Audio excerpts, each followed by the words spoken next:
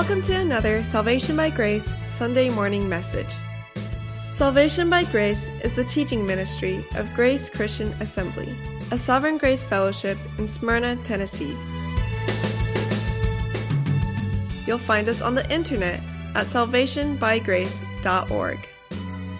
We are currently studying the Apostle John's revelation of Jesus Christ. So grab your Bible and join the congregation of GCA along with our teaching pastor, Jim McClarty.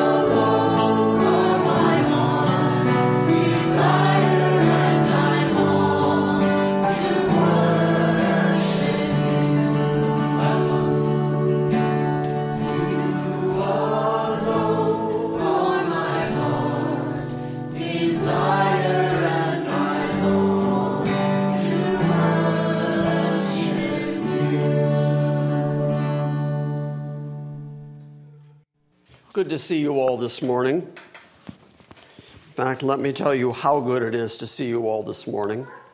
Just a couple of words of appreciation for GCA. I went on Tuesday morning to a breakfast for local pastors, and the objective of the meeting was just to give pastors an opportunity to get things off their chest and talk about their particular situation, because pretty much everybody talks to us. It's difficult for us to find somebody we can confide in. And while I felt sympathetic to them, with each of them that spoke about their church, I sat there the whole time saying, boy, I like GCA.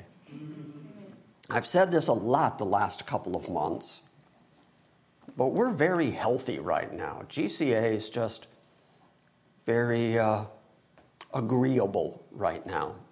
And I appreciate that, because that's you all. Who said what? Was there? No drama. Yeah, no drama. Oh, not no, it's low drama? Okay. So a little bit of drama. Okay, some amount of drama. She's the drama.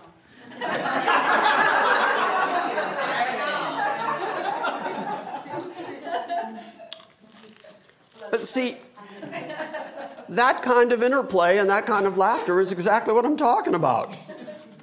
We can all enjoy each other together. And the way the world is these days, that's a rare and a precious thing. And I forget sometimes how rare and precious that is. And then I hear other men talk about their churches and their bodies and their politics, and I'm very grateful. So thank you. Thank you for 20 years of letting me stand up here and plow away at the Word of God. You have all been very, very patient with me, and I appreciate that. Thank you. Yes, thank you. It is time for Poetry Corner with Uncle Jim. I would like you all to listen carefully. I'm going to read you a poem. I am going to ask a question at the end, and I expect you to be able to answer the question, so I do want you to listen carefully. I'm going to read you the poem by Robert Frost that is called The Road Not Taken. Two roads diverged in a yellow wood, and sorry I could not travel both and be one traveler, long I stood, and looked down one as far as I could, to where it bent in the undergrowth. Then took the other, as just as fair, and having perhaps the better claim, because it was grassy and wanted wear. Though, as for that passing there, had worn them really about the same. And both that morning equally lay, in leaves no step had trodden black. Oh, I kept the first for another day, yet knowing how way leads on to way, I doubted if I should ever come back. I shall be telling this with a sigh. Somewhere ages and ages hence, two roads diverged in the wood, and I took the one less traveled by. And that has made all the difference. What's that poem about? Luann, what's that poem about? Decisions in life. Interesting. Micah, what's that poem about? Your answer was correct. I was going to say the same thing, essentially. Yeah. No fair piggybacking on Luann's answer. What's that poem about? I was going to say experiences. It's about experiences. Interesting. About life decisions. What's that poem about, Tom? They're both about life and how you do life. About how you do life. What's that poem about, Elizabeth? About the consequences of those choices, maybe. Maybe the consequences of the choices you make. Mm-hmm. Every one of you who answered just engaged in what is known as hermeneutics. Hermeneutics is the art of interpreting something. What the poem is actually about is a guy walking in the woods, and there are two paths, and he took the one that was less walked on. But part of the reason that this poem is as famous as it is because when you hear it, it does inspire you to think about your life and your choices and your decisions. And yet, the poem doesn't say anything about life and choices and decisions.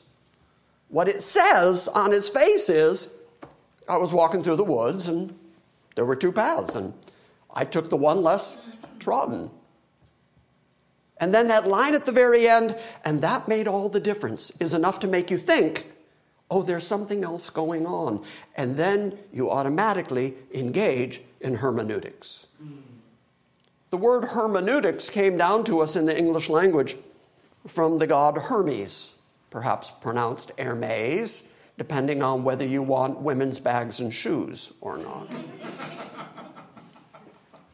Back in Acts 14, Paul was on the Isle of Malta, and he had healed one of their chief men. And when the crowds saw that, and they saw what Paul had done, the Bible says they raised their voice, saying in the Lycaonian language, "The gods have become like men, and they have come down to us." And they began calling Barnabas Zeus, the chief of the gods, And they called Paul Hermes, since he was the chief speaker. Hermes was one of the Olympian gods, and he was considered a herald or a speaker for the gods. And he was able to move quickly and freely between the worlds of the mortals and the worlds of the immortals. And so because he was able to speak for the gods, his name became the basis for the study of interpreting the words of the gods. Hermeneutics. In poetry, the same thing. Anytime you're looking at something that requires a certain amount of interpretation, you are engaging in hermeneutics. And all of you did hermeneutically very well this morning because you actually did engage your creative brain, fill in the gaps, and start interpreting. This morning we're going to begin our study of the book of Revelation. That's why I thought it was important to start by talking about hermeneutics. Because no book in the Bible is more subject to hermeneutical interpretation than the book of Revelation. Now you can look all the way through the Bible, and nowhere will you see the words, interpret this. There is no instruction telling you to interpret the words of Revelation, but because Revelation is so full of symbols, because it is full of visions that John has seen, for that reason, it almost begs for interpretation. I would like to posit the idea this morning that Revelation is not so much meant to be interpreted as it's meant to be understood.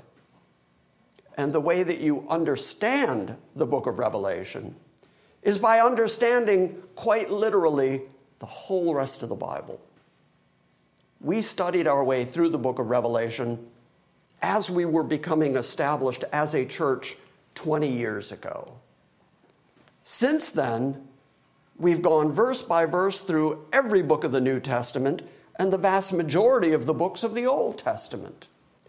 And the more knowledgeable you are of the Old Testament, the more you understand the Old Testament, the more you can understand the book of Revelation, because the book of Revelation is, in fact, a very Jewish book. So much of what the book of Revelation says is drawn right from the language of the Old Testament, particularly books like Daniel and Ezekiel, with the exception of one chapter. Every other chapter in the book of Ezekiel is quoted or alluded to right here in the book of Revelation. So if you're going to understand the book of Revelation, you have to understand Ezekiel. So that's why before we came back to Revelation, we've taught our way all the way through, verse by verse, through Ezekiel. We've gone verse by verse through Daniel. We've gone verse by verse through all the prophets of the Old Testament, so that the language of Revelation is going to sound familiar. And so it's necessary that I explain to you, before we get into it, how we're going to approach it. Because there are so very many approaches to the book of Revelation. So I'm going to tell you right up front what I plan to do. And then if you find that interesting, you'll be back next Sunday. But I'm going to explain to you, in as much transparency and honesty as I can, I'm going to tell you how I plan to approach the book. There are two ways to look at the book of Revelation. There's what's known as the historicist view, and there's what's known as the futurist view. The difference between historicist and futurist is there are things said in the book of Revelation that are very prophetic. John speaks just like all the Old Testament prophets. The language is just like the Old Testament prophets. So then what are we going to do as we're reading it? Are we going to read it and understand it to be satisfied, fulfilled somewhere in history, just like so much of the Old Testament prophecy? Or are we going to read it and say, this is future to us? And that's really the big difference. Are you going to look at it as a historicist or a futurist? I will tell you that I come down on the side of futurist. Because One of the ways that it is viewed historically is to say that the book of Revelation describes in types and symbols the whole history of the church ever since the death, burial, and resurrection of Christ until his ultimate return. The problem with that is the folks who take that view, and I've read plenty of them, they have great difficulty filling in the details of the book of Revelation with actual historic events that have actually taken place in the last 2,000 years. And so it is more likely, as we'll see as we go through the book, it is much more likely that the book contains things that are still future to us. And that's the way I'll be approaching the book. We are, here at GCA, we are a Reformed church. What we mean by that isn't, we used to be one kind of church, and then we changed. we reformed. What it means is we hold to the theology of the Protestant Reformation. The Protestant Reformation informs us on the subject of soteriology, the question of how men get saved. Is it done by works, or is it the grace of God that accomplishes salvation?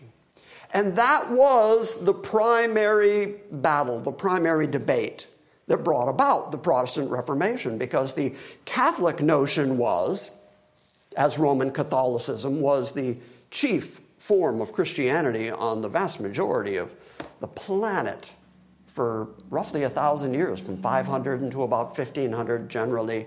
And that's when the Protestant Reformation happened. Because people began to see, people like Martin Luther, people like Ulrich Zwingli, people like John Calvin, began to see that Rome's version of salvation, salvation by works, salvation by effort, didn't square with what the Bible said. What the Bible says about salvation and how people get saved is that people are saved by grace. Okay, now why did I bring all that up? Because Protestant Reformation theology often goes by the nickname of Calvinism, and Calvin, like Luther, like Zwingli, like Huss, they all had tremendous influence on the theology that came out of the Protestant Reformation. So much so that John Calvin wrote a commentary on every single book of the New Testament except one. You know which one he didn't write on? The book of Revelation. Because he just didn't feel like he was educated enough in it that he was willing to talk about it, and because the Protestant Reformation was primarily about the question of soteriology. The Protestant Reformation was not about eschatology. Do you know the word eschatology? Eschaton is the Greek word that means last things, end things. Put the logia on the end of it, it means words about. So words about the eschaton, words about last time things. Eschatology was not what the Protestant reformers talked about. Instead, what the Protestant reformers did is just kind of adopt Rome's view of the future. They did not reform their eschatology. They reformed their soteriology. And we're very, very grateful that they did. That is very helpful in understanding what the Bible says about how people get saved. But it said nothing about eschatology. And so the credo that came out of the Protestant Reformation was always reforming. Semper reformanda. Always reforming. We here at GCA take that to heart and have continued to reform even our eschatology in the way that we approach the Bible. So we are reformed, and we are also futurist. That makes us sort of unique within Reformed churches, because most Reformed churches follow after John Calvin's version of just kind of not talking about eschatology, just kind of ignoring it. And so there is a camp within the Reformed church that just doesn't talk eschatology. Now, on the other side of that equation, there are churches out there, not necessarily Reformed, there are churches out there that get too much out of eschatology. You know what I'm talking about. That's the Left Behind camp and the people who go too far, the late great planet Earth people, who find too much in the book of Revelation because the book of Revelation just begs for interpretation. So people start interpreting wildly. So we're going to try to avoid both of those pitfalls. We're not going to avoid what the Bible says because it is the Bible. We're not going to ignore what it says prophetically, eschatologically, nor have we ever in the 20 years of our history. But we're also going to make sure, at least hold me to this, make sure that we don't end up getting too much out of the book of Revelation. When we get to Revelation 20, we're going to be introduced to the idea of the millennium. And when people talk about the book of Revelation, boy, that's right where their minds go. They go straight to 1,000 years.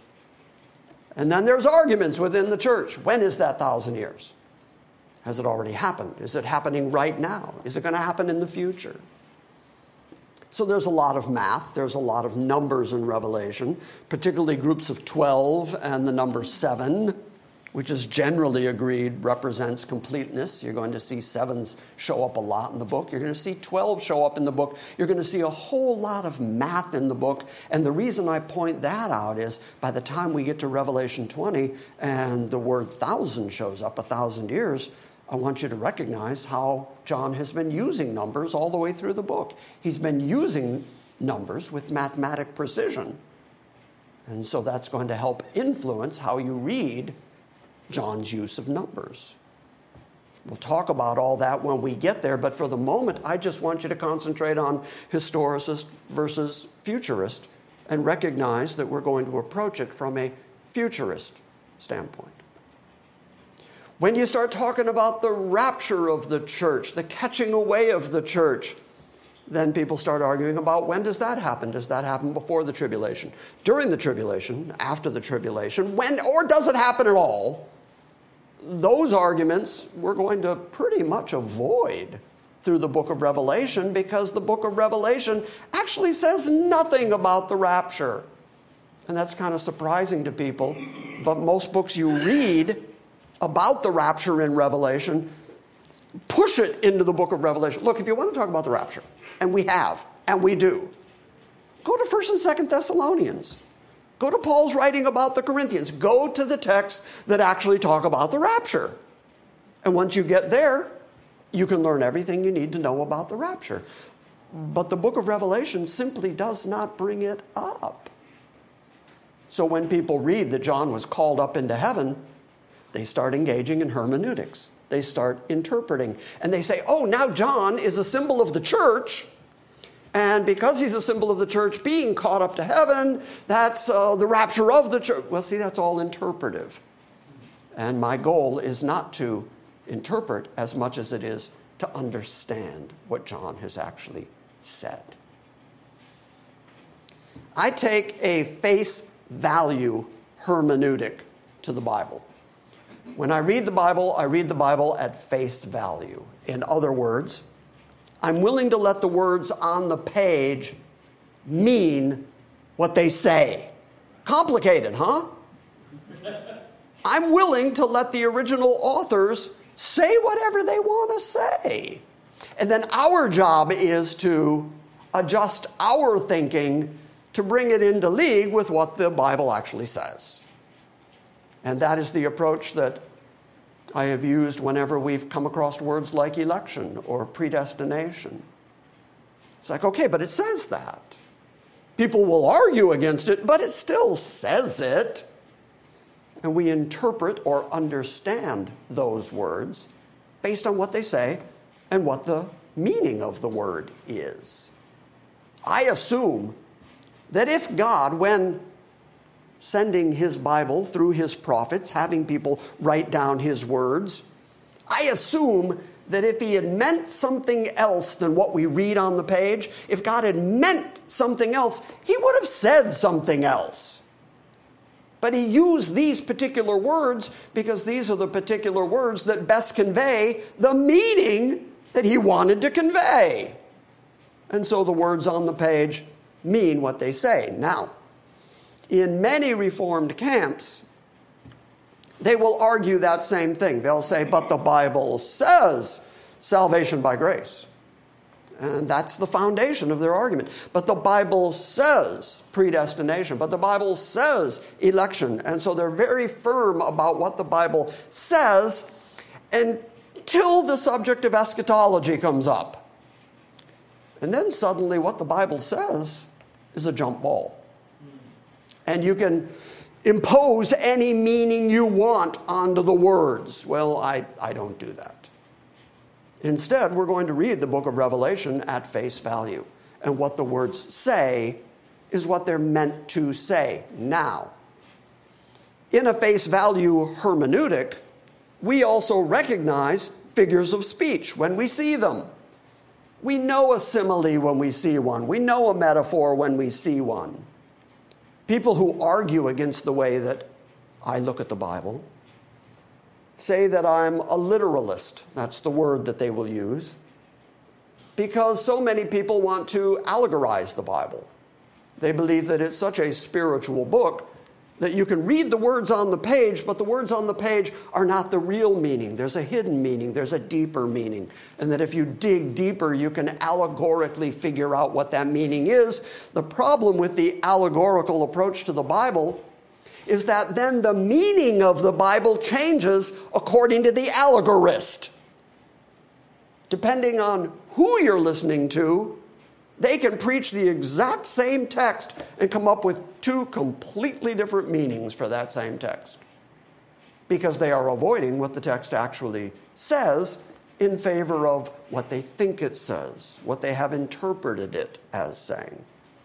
But as I've already said, the entirety of the book of Revelation has figures of speech, has symbols, yes, but every one of them, practically without exception, can be found somewhere else in the Bible. And as we find them in other places in the Bible, the meaning of those symbols, the meaning of those visions is actually given to us in the other place. So all we got to do is understand it. We understand what the original vision meant, and then we can understand what the vision in Revelation meant. Is that too difficult? No. What that is a biblical hermeneutic. It's allowing the Bible to interpret the Bible. Because if we're just going to do an allegorical reading of the book of Revelation, then what I think, what Ming thinks, what Jeff thinks, everybody's got a valid opinion. And the Bible changes according to opinion. And I don't like it when people bend and shape the Bible to make it fit their particular predisposition, what they want it to say, what they prefer it would say, what their system demands that it says. I don't like that. I think if this is in fact the Word of God, it is our job to understand it and align our thinking with it, not change it to fit our thinking. Make sense? Yes. Here, I'll give you an example of what I'm talking about. Whenever people are criticizing the face value reading of the Bible, and they say it's literalism, as if that's a bad thing. You read the Bible literally. Yes, that's right. Yeah, I literally read the Bible. Yes, that's right. But the argument they'll pose is stuff like, well, you're a wooden literalist, and so when Jesus said he's a door, that means that he's a piece of wood with a hinge on it, and he's got a little handle, and you open and close him. And that's why it's so important to point out that we understand figures of speech. When Jesus said he was a door, we know that's a simile. And we know what he was trying to say. There's nobody in this room who doesn't understand what Jesus meant when he said, I'm the door to the sheepfold. Oh, that makes us the sheep. He's the door. He's the way that we get into the sheepfold. So we do understand figures of speech. The book is called Revelation. That's the English translation of the Greek word. The Greek word is apocalypsis. Apocalypsis comes from apo, which means from, and kalypto, which means to cover something. So really, apocalypsis means to cover something, to reveal something, and hence the word revelation. It is apocalypsis. Now, words, as we've talked about a lot through the years, words have denotative value and words have connotative value. The same word can have a definition, but then the way the word is used can alter its meaning. The example that I use so very frequently is you can look at something, let's say it's a new car, and you say, wow, that is cool. And somebody else says, that is hot. And you both mean the same thing, and you've just used opposite words. If you use those words by definition, then one of you is saying that car is cold to the touch, and the other is saying, no, it is warm to the touch. That's not what either of you meant. What you meant is, that's a car that I find desirable. That is a cool car. Yeah, and that car is sporty and looks good, and I'd look good in it. It's hot. Okay, that's connotative value. The connotative meaning of words is developed through the usage of words and the context of how those words are used. Apocalypsis is the same way. The Greek word has a definition, and I've already given you the definition. The definition is the uncovering, the unveiling. And by the way, the very first verse of the book of Revelation tells you what is being uncovered, what is being revealed. The revelation of Jesus Christ. Okay, so there you go. Now we know what the whole book is about. The whole book is about the revelation, the uncovering, the revealing of Jesus Christ. But that Greek word, apocalypto, has entered our language. In the English language, we have the word apocalypse.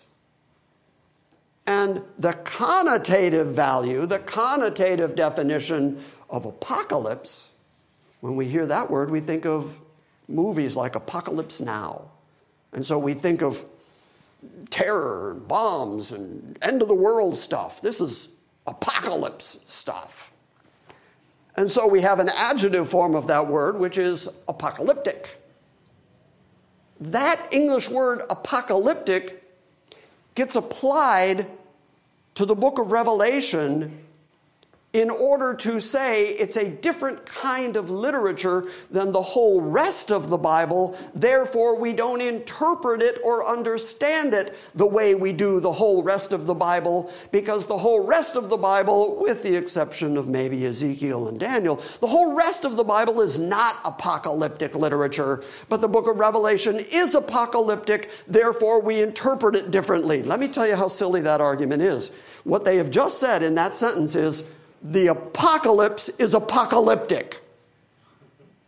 Therefore, I'm going to use the argument that the apocalypse is apocalyptic to say that I'm going to interpret it differently.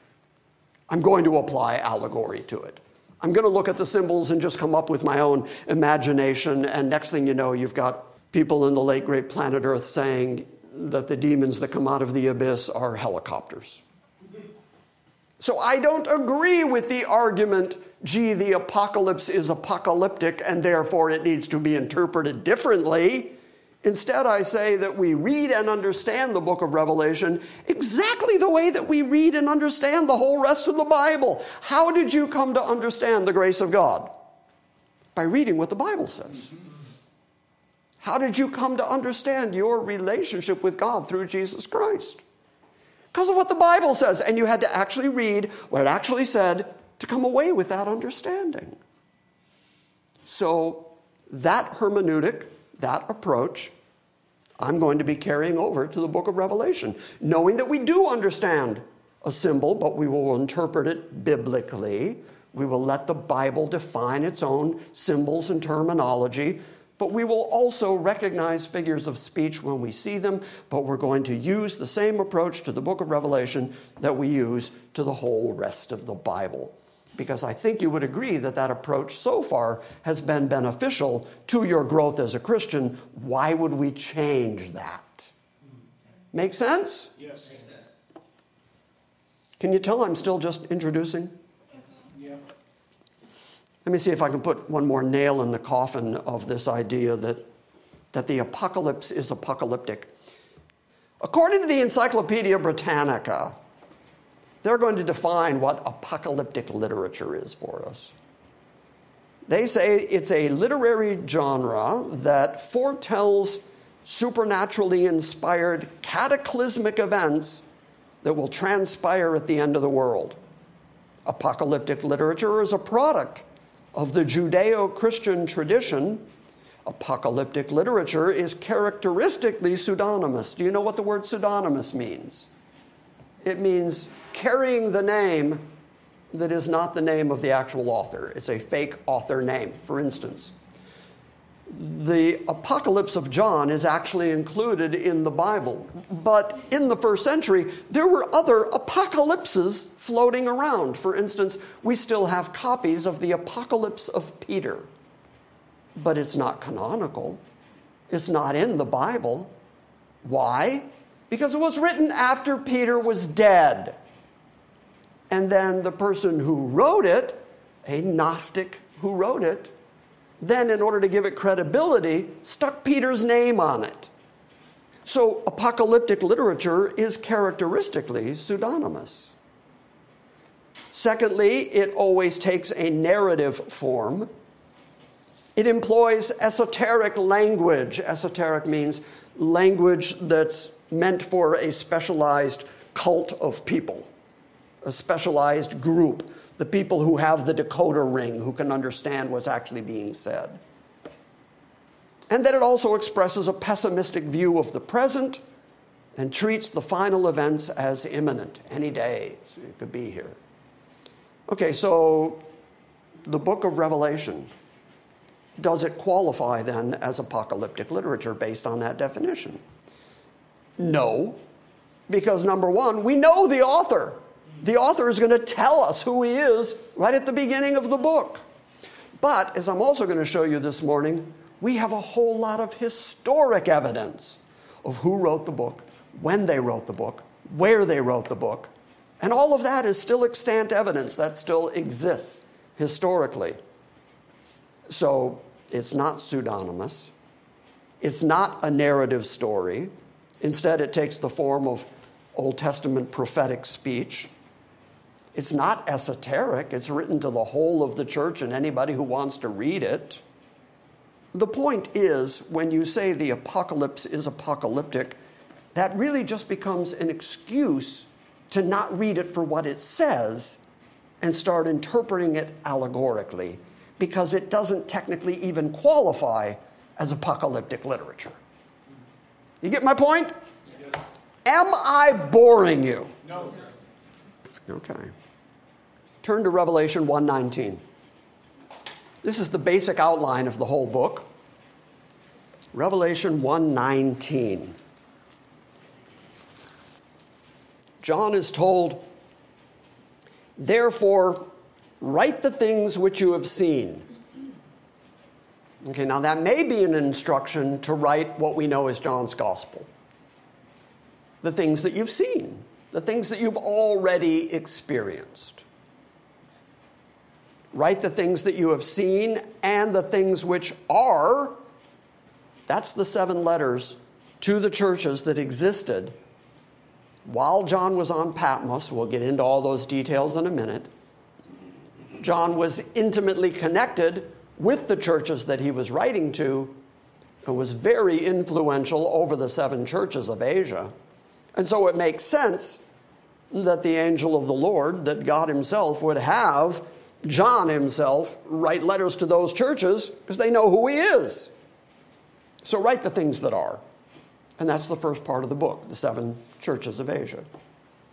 But then, write the things which will take place after these things. And that's really, really intriguing, because it casts the greater portion of this book out into the future of John. So it becomes really vitally important that we ask, when was the book written? Because the first part of the book is the things that are. As John is still alive, As John is writing the letters to the 7 churches of Asia, those are the things that are. But then he's going to write about things to come, and that's why people debate when the book was written. Because if the book of Revelation was written before 70 AD, the historicist camp will tell you that what the book of Revelation is about is the destruction of Jerusalem in 70 AD. And therefore it's all finished, it's all fulfilled, it's all satisfied. But if the book of Revelation was written after 70 AD, and it's about things to come, then it can't be about the fall of Jerusalem. And so that casts it out into the future, and that is part of the reason that I take the futurist view, because history tells us when it's written, and it was after 70 AD. Look at Revelation 4, the first 2 verses, if you would.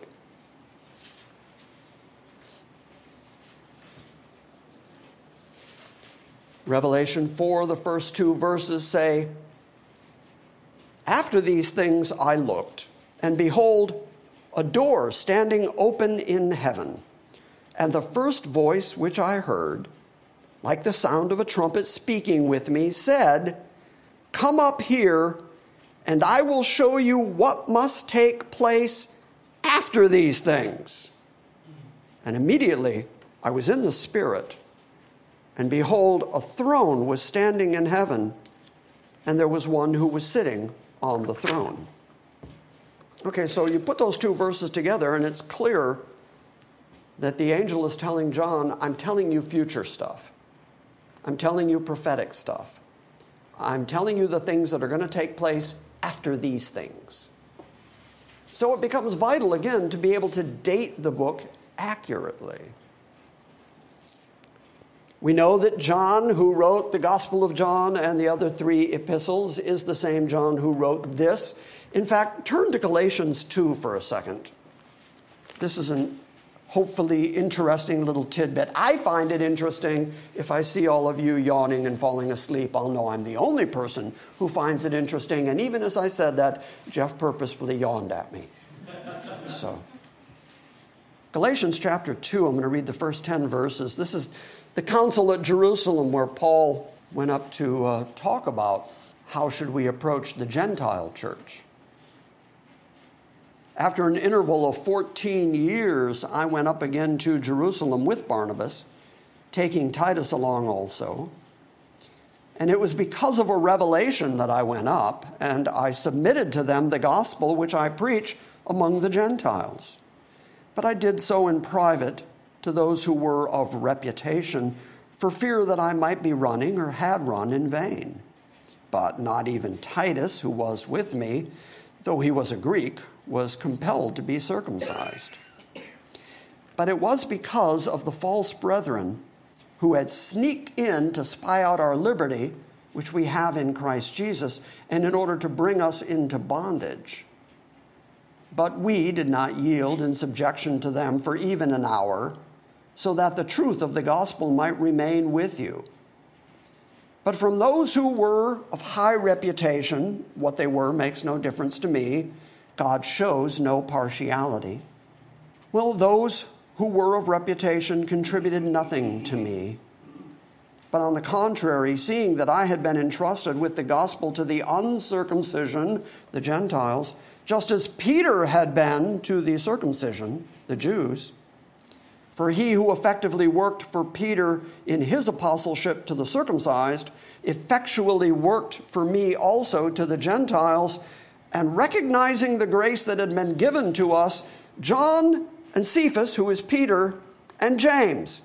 John, the writer of Revelation, they were reputed to be pillars, and they gave to me and Barnabas the right hand of fellowship, so that we may go to the Gentiles, and they, John, would go to the circumcision. They only asked us to remember the poor, the thing we were eager to do. Okay. John's primary ministry then, according to the book of Galatians, is to the circumcised, is to the Jews. The same way that Paul's primary ministry was to the uncircumcised Gentiles, John's primary ministry was to the circumcised. This helps us understand why the book of Revelation is so very Jewish. Now, of course, once 70 AD happened, once the destruction of Jerusalem happened, the Jews that were there, including Peter, John, and James, became part of the general diaspora out of Jerusalem because they couldn't stay there anymore, so they were driven out into the Gentile nations. John, according to best history and tradition, as I'll show you in a moment, ended up in Ephesus, the very book we just went through verse by verse. John was very influential in Ephesus. Paul began the church in Ephesus, but John ended up there.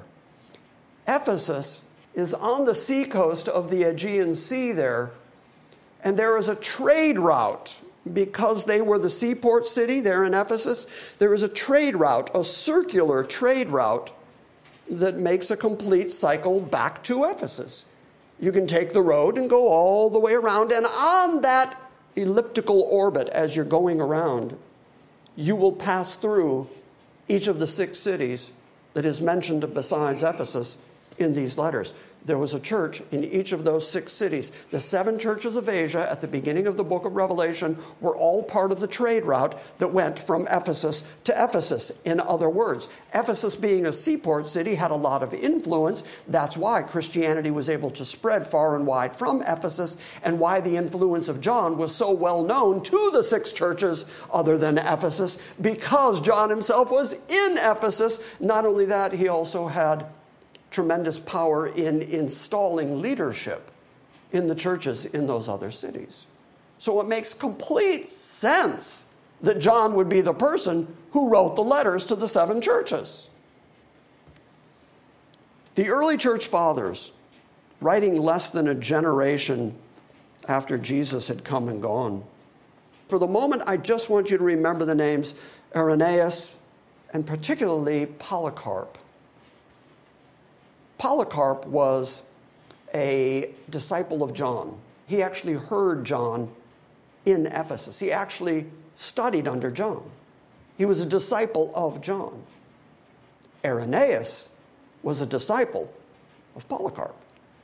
So what Irenaeus had to say about the history of John in Ephesus is really important, because he was getting it directly from a disciple of John. This Irenaeus lived and wrote in the late 2nd century. You do know that year 1 through 99 is the 1st century, right? You know that? You know you have to live a year before you have your first birthday? Okay, same thing. 2nd century means the 100s, which is kind of confusing sometimes. People hear 2nd century and they think, oh, the 200s. Couple hundred years after Jesus. No. Talking about the hundreds now. As a young man, he met Polycarp, and he was actually taught by Polycarp. He became a disciple of Polycarp. Polycarp, in turn, is said by Tertullian in his prescription against the heretics. Tertullian tells us that Polycarp had been appointed the bishop of Smyrna by John himself. So this is the kind of influence that John is exercising among the churches that are named here at the beginning of the book of Revelation. Did you know, by the way, I'm just going to throw this out as a historical factoid. Do you know where the city of Smyrna, Tennessee got its name? Do you know why we're called Smyrna? Because originally this was just a stop along the railroad tracks for lumber, which is why you have all the lumber yards up by the train tracks up there.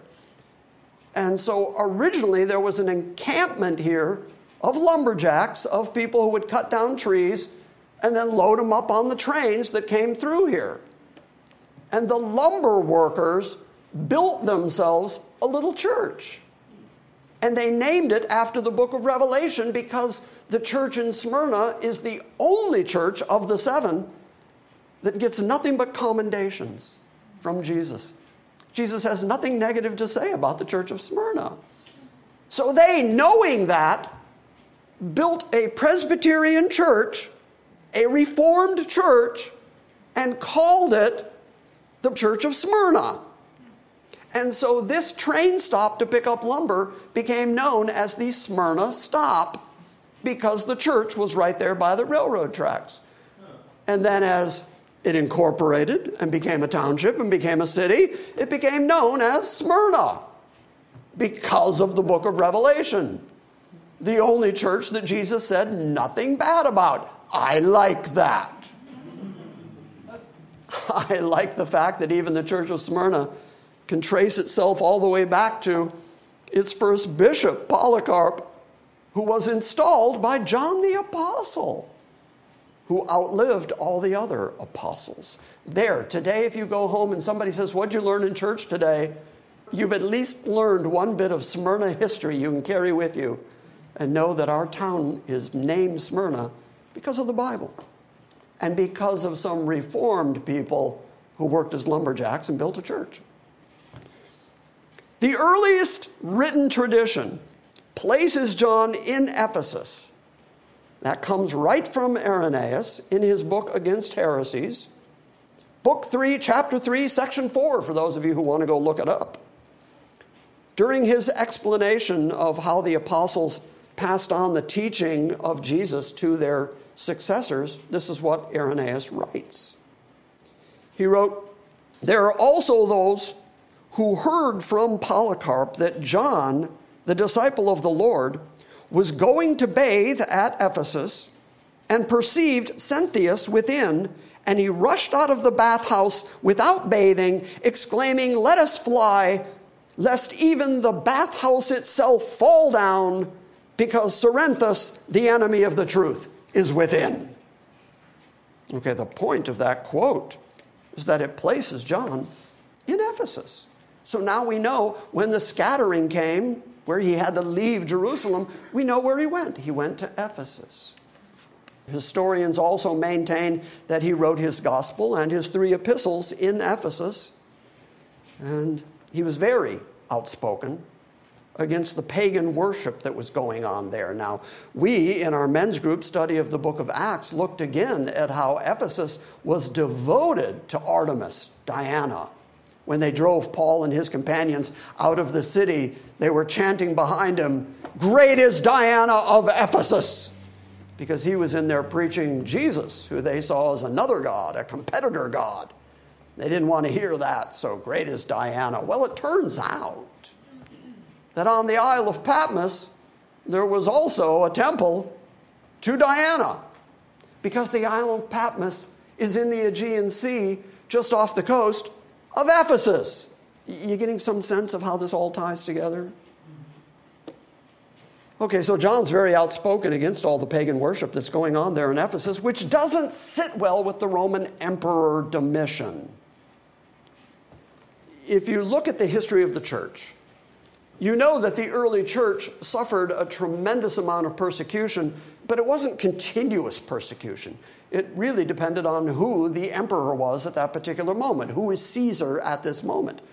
Some were much more dramatically opposed to Christianity than others. In particular, we all know the name Nero, because Nero did persecute Christianity before 70 AD. But then there was a period of relative peace and quiet, where Christians were able to live in Rome and do their business and have markets. And then Domitian came along. And history tells us that Domitian was adamantly opposed to Christianity because he decreed himself to be a god. And he set up temples to himself and statues to himself. And he decreed that only he could be worshipped within his empire. And you've got all these Christians running around, not only not worshiping Domitian, but saying that there is only one God, and the emperor is not him. Well, Domitian wasn't going to have that. Roman historians such as Pliny described Domitian as a violent madman who persecuted Christians. Domitian was also a believer in prophetic omens, and he was one of the few emperors who actually insisted on calling himself a god during his reign. In about 86 AD, a temple to Domitian was built in Ephesus, And at the same time, the people of Ephesus were forced to worship and make sacrifices to Domitian. Practices that would have certainly been denounced by John and any thoroughgoing Christians. So John's opposition to emperor worship is why he ended up on the island of Patmos.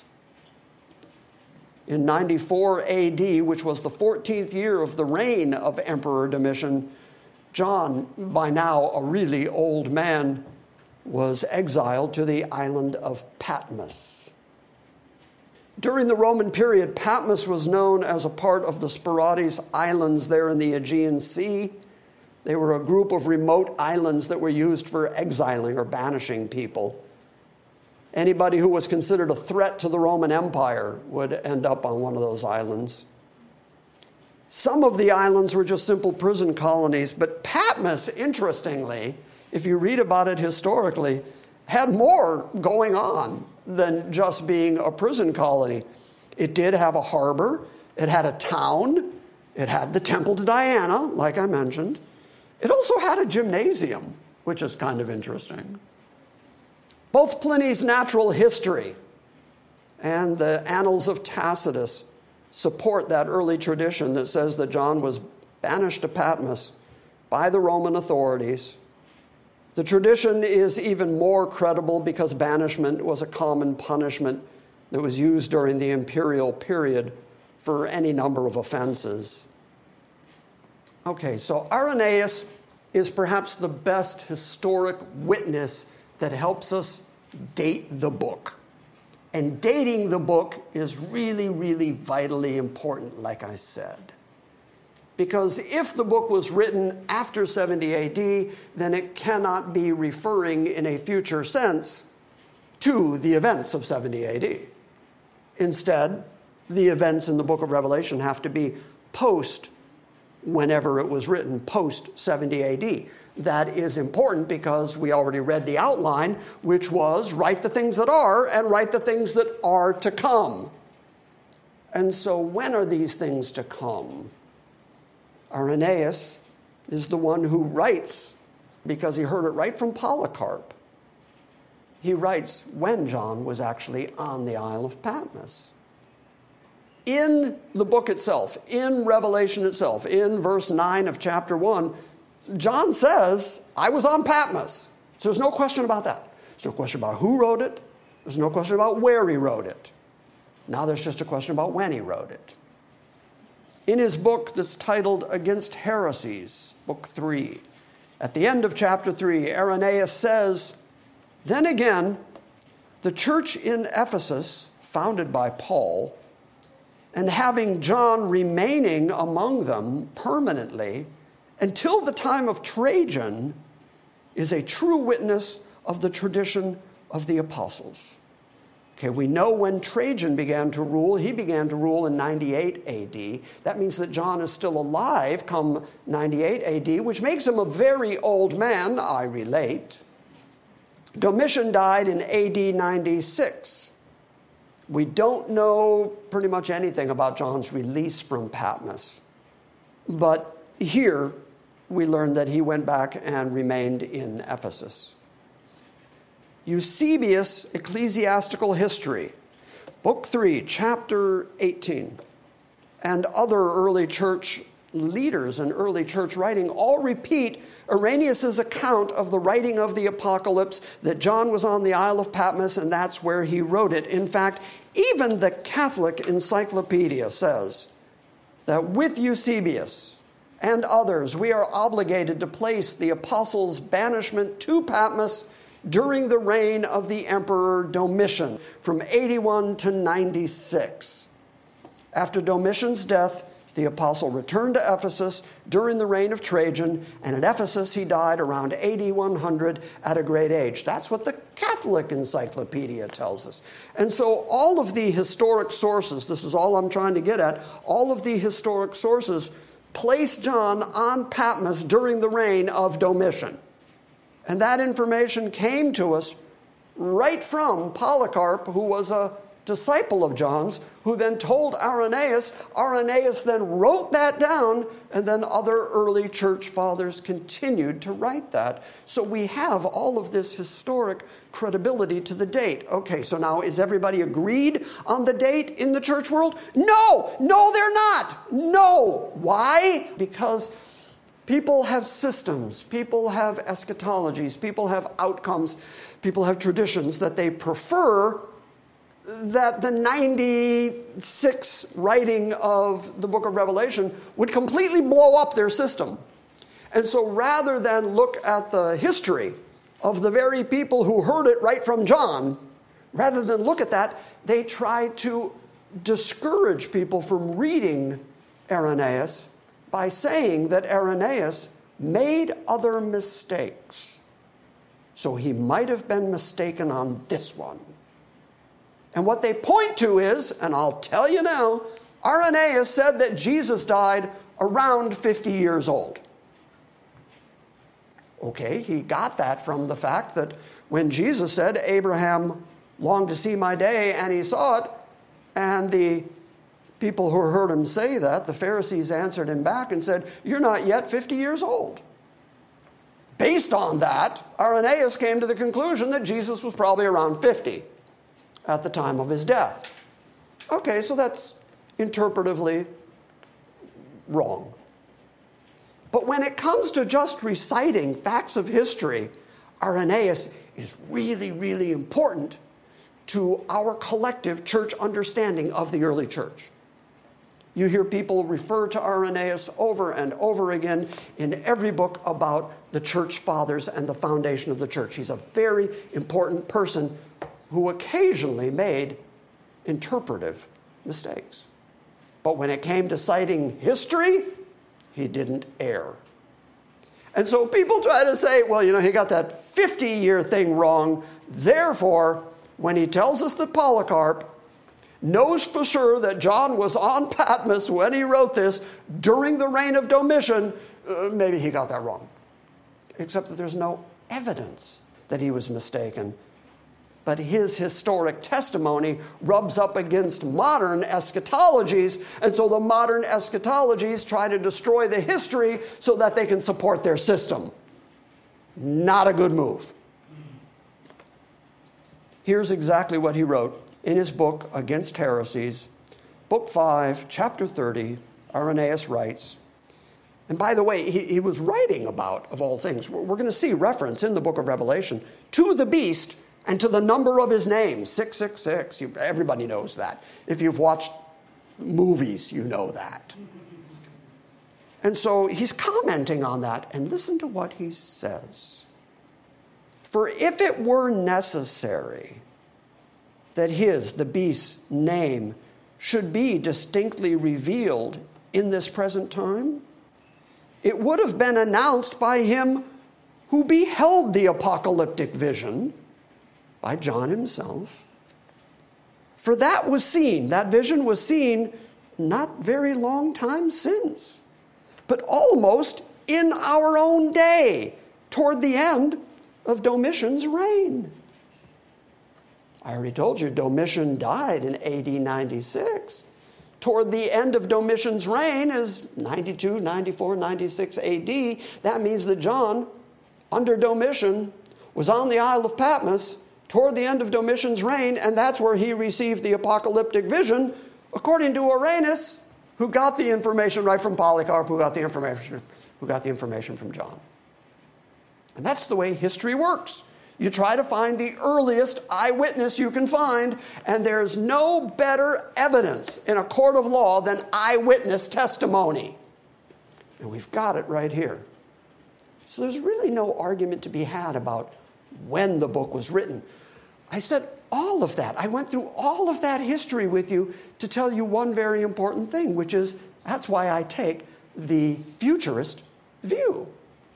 Because when John was on the Isle of Patmos, 92, 96 AD, he was writing things that were future to him, which things have not actually occurred yet. How do I know that? Jesus isn't here.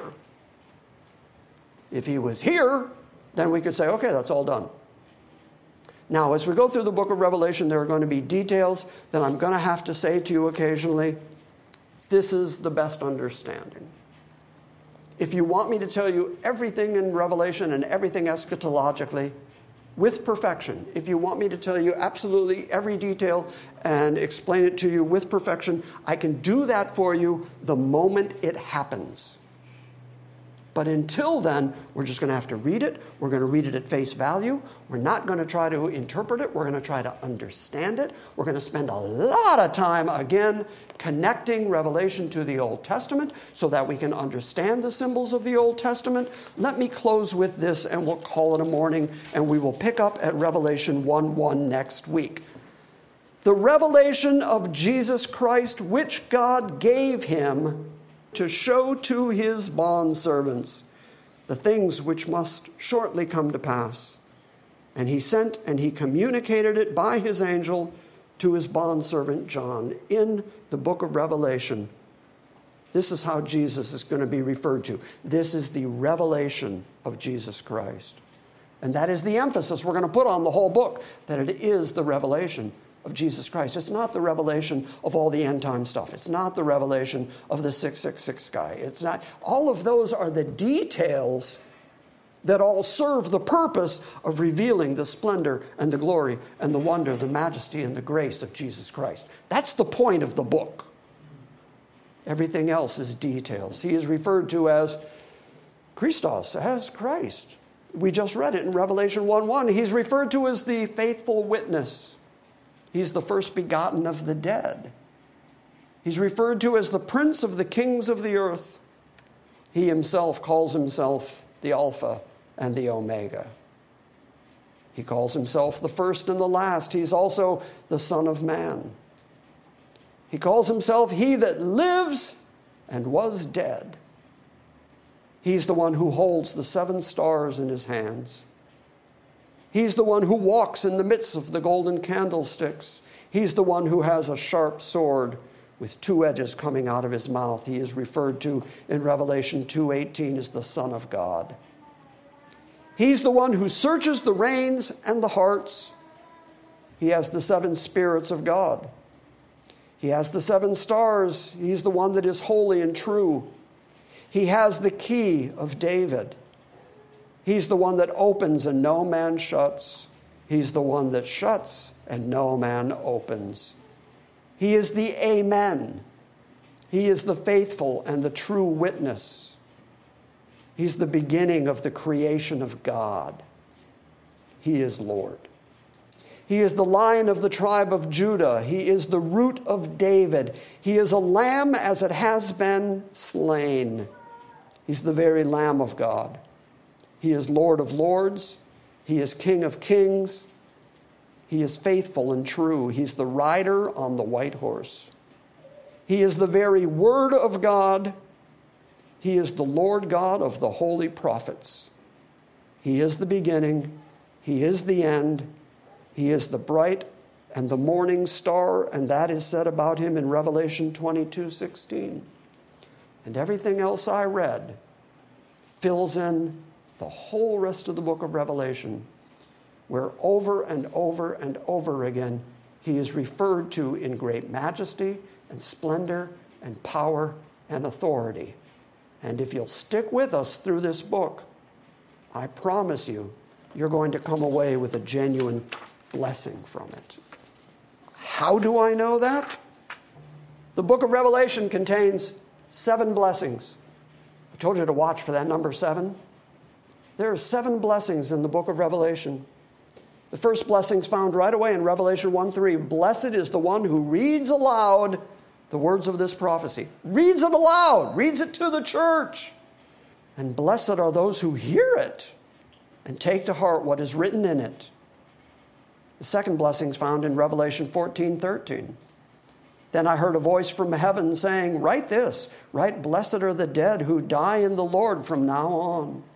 Yes, says the Spirit, they will rest from their labor, for their deeds will follow them. The third blessing is in Revelation 16:15. Behold, I come like a thief. Blessed is the one who stays awake and remains clothed, so as not to go naked and be shamefully exposed. The fourth blessing is found in Revelation 19:9. Then the angel said to me, "Write this, blessed are those who are invited to the wedding supper of the Lamb." And he added, "These are true words of God." The fifth blessing is found in Revelation 20, verse 6. "Blessed and holy are those who share in the first resurrection. The second death has no power over them. But they will be priests of God and of Christ, and they will reign with him for 1,000 years. The sixth blessing is found in Revelation 22:7. "Look, I am coming soon. Blessed is the one who keeps the words of the prophecy that is written in this book." And the seventh blessing closes up Revelation 22:14. "Blessed are those who wash their robes, so that they might have a right to the tree of life and go through the gates of the eternal city." I'm telling you, there's a tremendous blessing to this book. Promise to the one who reads it out loud and the ones who hear it. And that's why I say you can only receive those blessings if you hear the actual words that are written in the actual book. And so we are going to try to stick to what the book actually says and do our best to understand it, because this is what God has told us, and the end result is great glory to our God and King. Amen. Hopefully I'll see you all next week, and you know right where we'll be starting.